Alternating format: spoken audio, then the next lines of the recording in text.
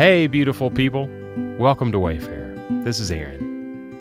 This season, we're listening to several writers from our Writers' Workshop here at Central.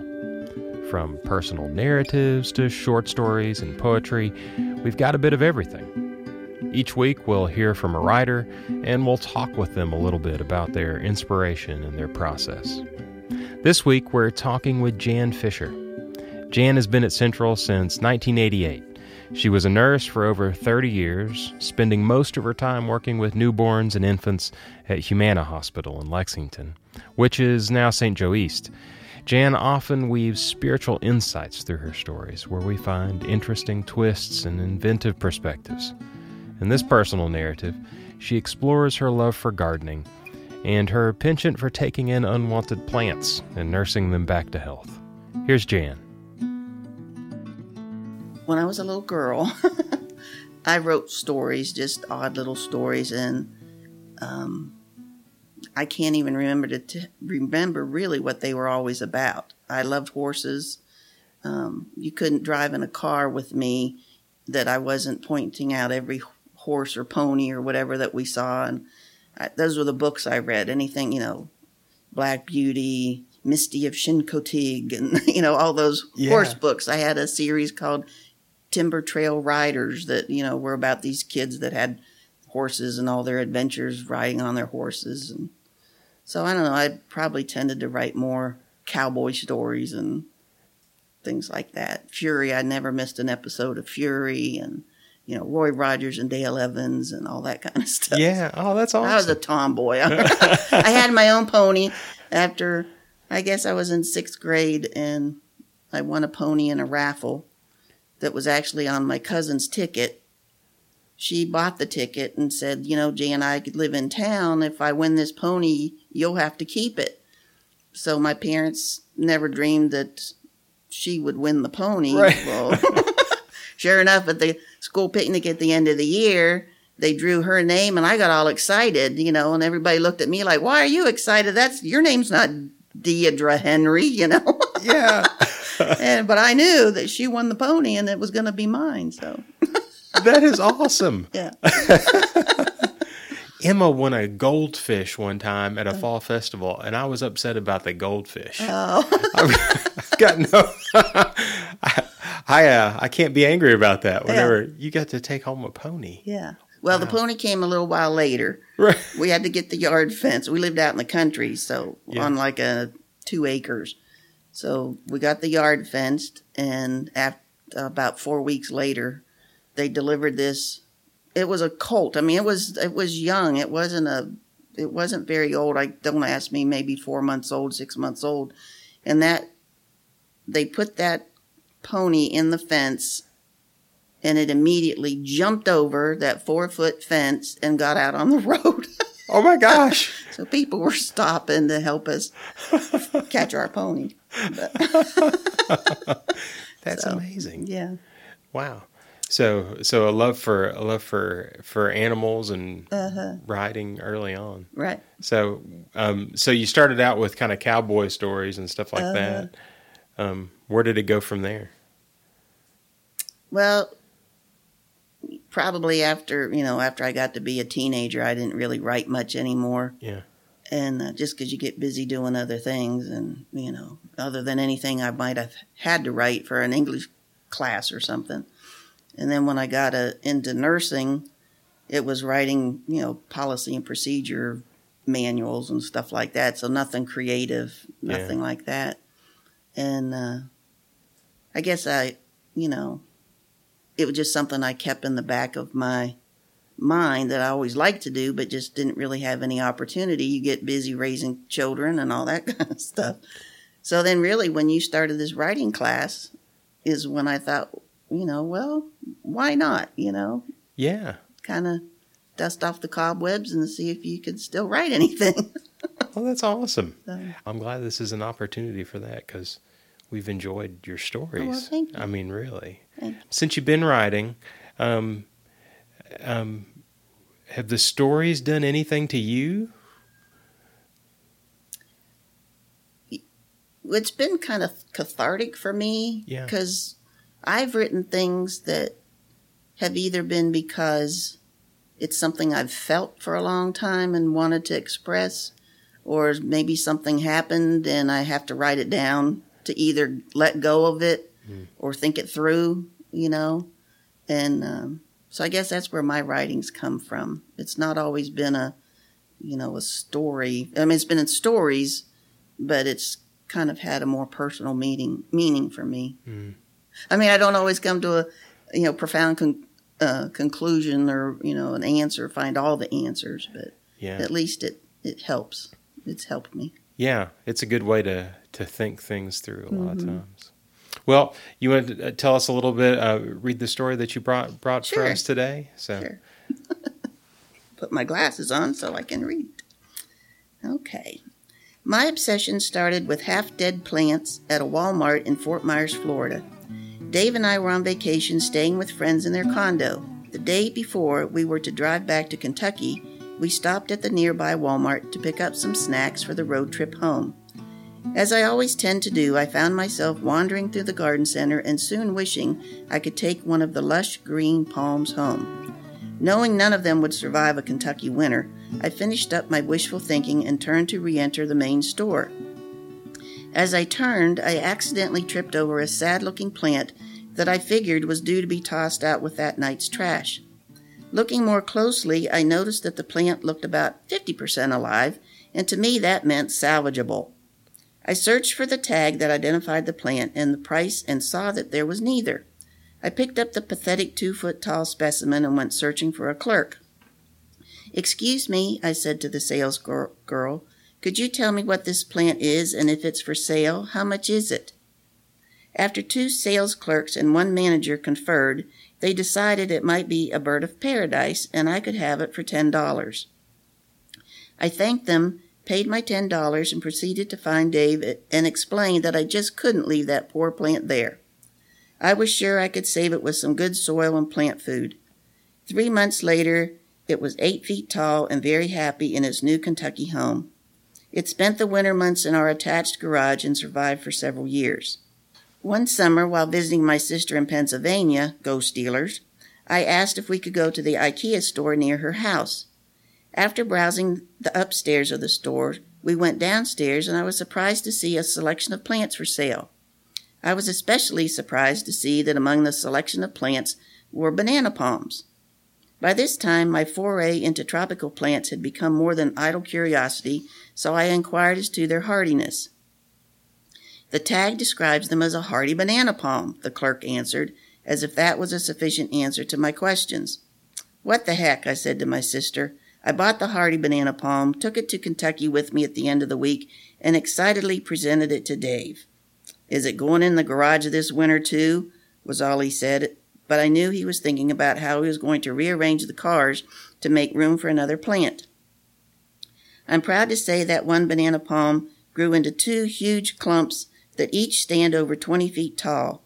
I have since learned that bananas are actually a grass and not a tree, and they send out shoots underground and sprout up around the mother plant. 2 years ago, one plant had 5 flowers that produced baby bananas. Not able to grow to maturity because of the short growing season, the bananas weren't edible, but I nonetheless felt the excitement of a new parent over those baby bananas.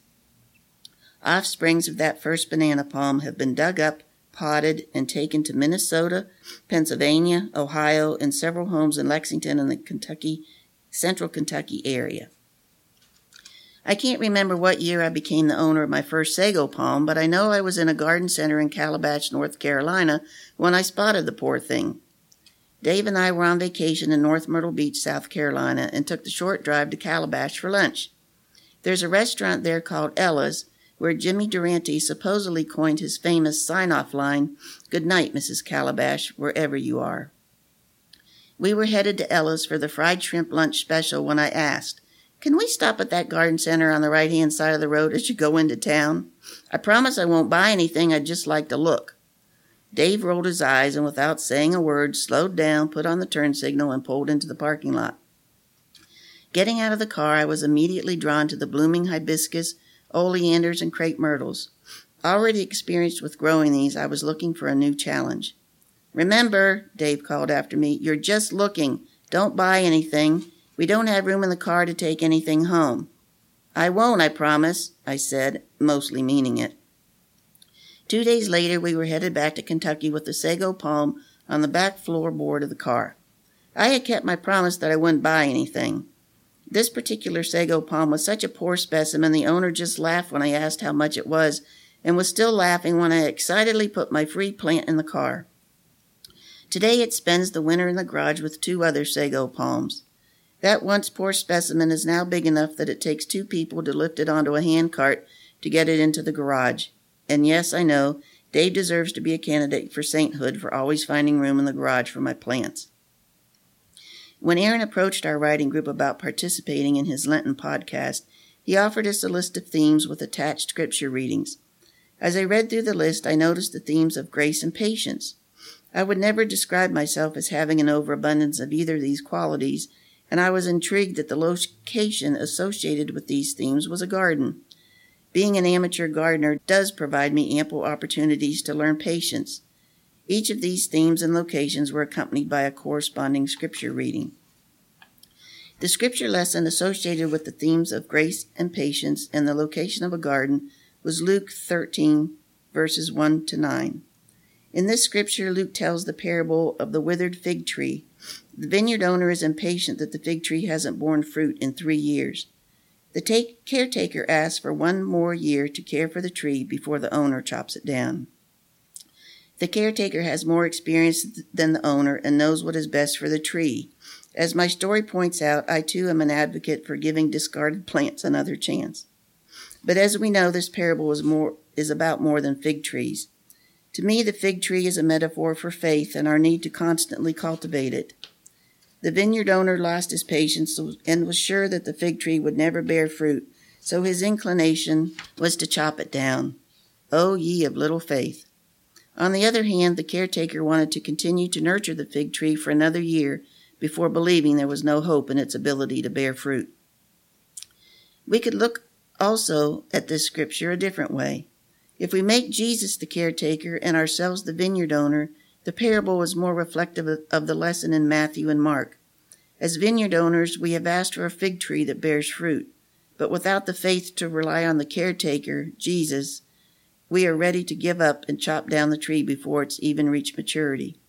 According to these scriptures, Jesus, our caretaker's only requirement for us to have a life of abundance, or a fig-bearing tree, is to come to him in prayer, knowing that through faith what we desire will be ours. We all want a life of abundance, but are we willing or able to have faith without doubt? Are we willing to work to cultivate our faith? Are we like the caretaker who wants to nurture the tree by giving it the constant care it deserves, or are we like the vineyard owner who has doubts about the tree's ability to bear fruit and chooses to chop it down and lose out on the chance of having a fruitful harvest? Thanks so much for reading that, Jan. You're welcome. I appreciate that. That's a great theme for Lent. When did you get into gardening? Growing up, our family always had a big garden. My dad's family grew apples. They had apple orchards. And we had a huge garden. I mean, all kinds of vegetables and strawberries and melons and all sorts of things. So I grew up as a child, not so much planting the garden, but picking the garden, bushels and bushels of green beans and peas. And we'd not only pick them, then you'd go home and, my sisters and my mom and my grandmother, we'd all sit with a bushel of green beans in front of us to clean. Yeah. And then it'd be the peas, and then it'd be the lima beans. But I'll tell you, every winter, all winter long, my mom would freeze all those things. And all winter, we ate out of the freezer all those frozen vegetables, and it was wonderful. Oh, yeah. And then my grandfather lived in town, so he had a much smaller garden, but he was known more for his flowers. Beautiful gladiolus, it was just fantastic to see pictures of his flower beds. And so, I grew up with all that around me, so. Yeah. Yeah. So you get it honest. I get it honestly. I wish I had my grandfather's green thumb. I mean, I try, but. You've obviously got something to be able to rescue these plants and bring them back to life. I know. I just.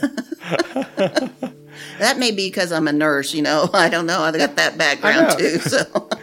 Always trying to save everything.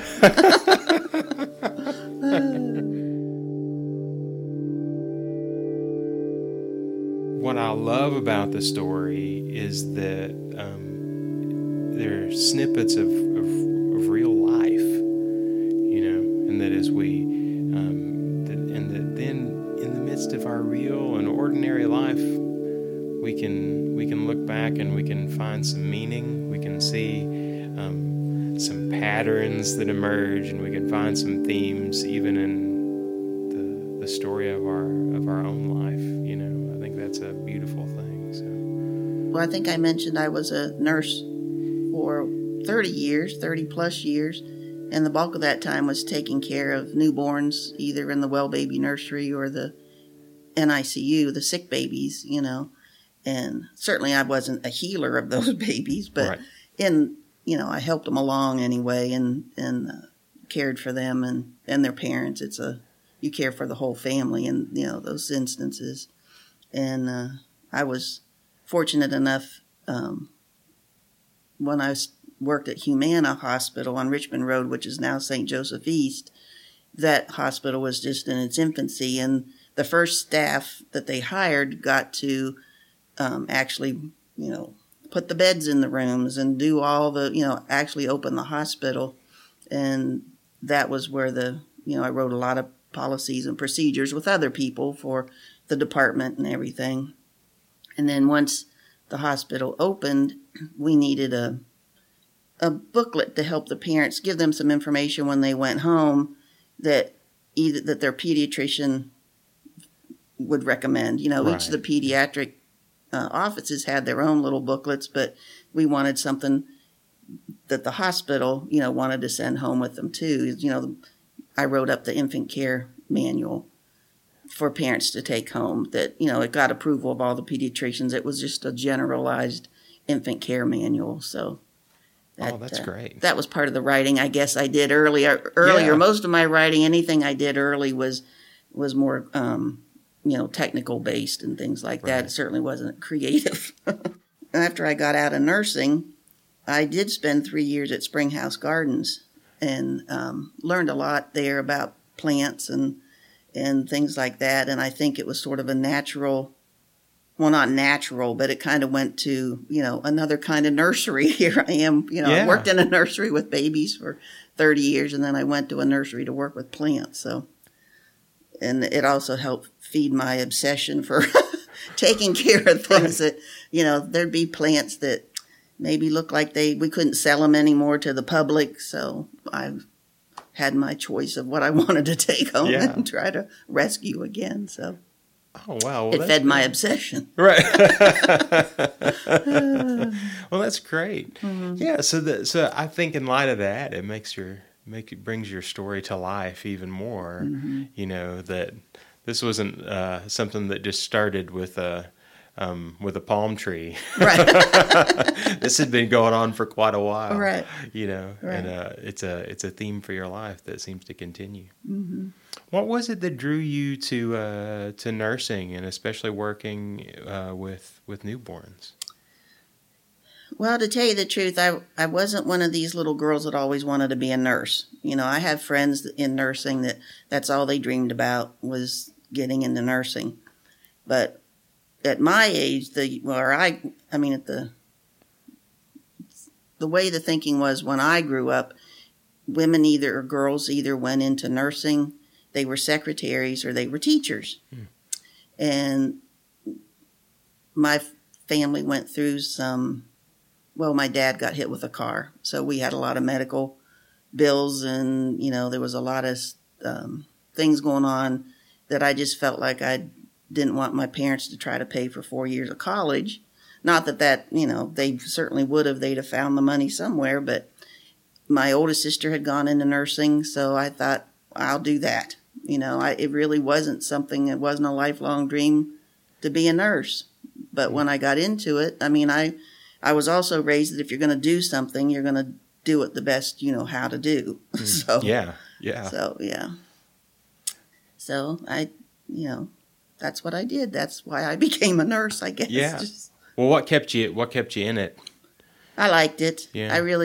I liked either taking care of old people or the babies. You know, I just seemed to be drawn to older folks or little babies, and the opportunity came to work in the nursery. And once you get in there, and it's a smaller group of people, you know, that you work with, and it's still a very hectic pace because when it's fun, but when it's sad, it's really sad. You know, I've had people say, oh, you just get to sit and rock babies all day long, but it's a lot more than that. Yeah. So, I really liked it. I felt like I could make a difference in, you know, not just the baby's lives sometimes, but in the whole family, whether it's the parents or the siblings or even grandparents. Yeah. You know? Mm-hmm. How did you deal with the stress of that, you know? I learned one time, a nurse from the nursery always went to every delivery, whether it was a normal delivery or a C-section or whatever. And I remember this one outcome was very sad. And we all cried. And, I mean, I can get emotional about that today, but the mother afterwards said that meant so much to her to see that we were upset. Now, when I went through nurses training, you were taught you don't show emotion, you don't get close to the families, you know, you're just there to care for the patient and all that. But I learned as I was working in the profession that to show emotion is not a bad thing, you know. So that comments that she made and how much she appreciated knowing that we were upset too, that stayed with me. Yeah. Oh, yeah, to show a little bit of vulnerability right. at that time with somebody. Right.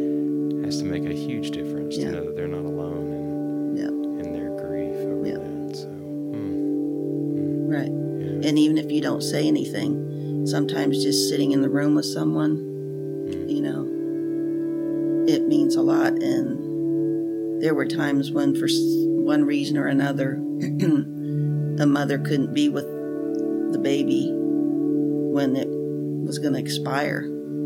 But we had the privilege of holding that baby through that time. You know, I mean, that's an honor. I love that job. Yeah. It's amazing the road that life goes down you don't expect sometimes. It is. Isn't it? Yep. I know my high school guidance counselor, you know, you take all those tests that are supposed to help you figure out what your career is supposed to be.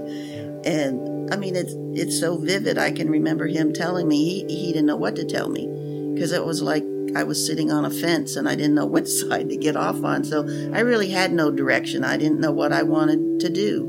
Yeah. You know, but I chose a career, and like I say, I was expected to succeed. And luckily it was, you know, I really found that I loved it. Yeah. You know.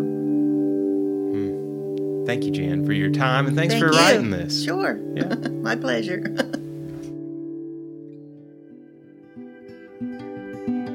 Thanks so much for listening to this episode of Wayfarer.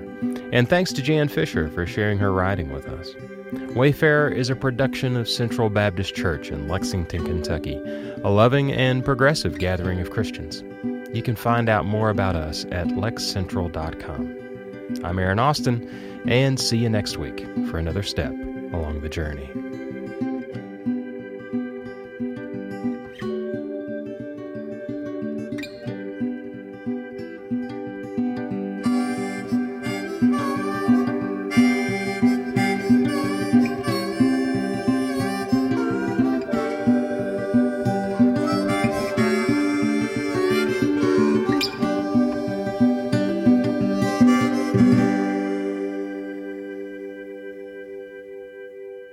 And scene. Okay, cool.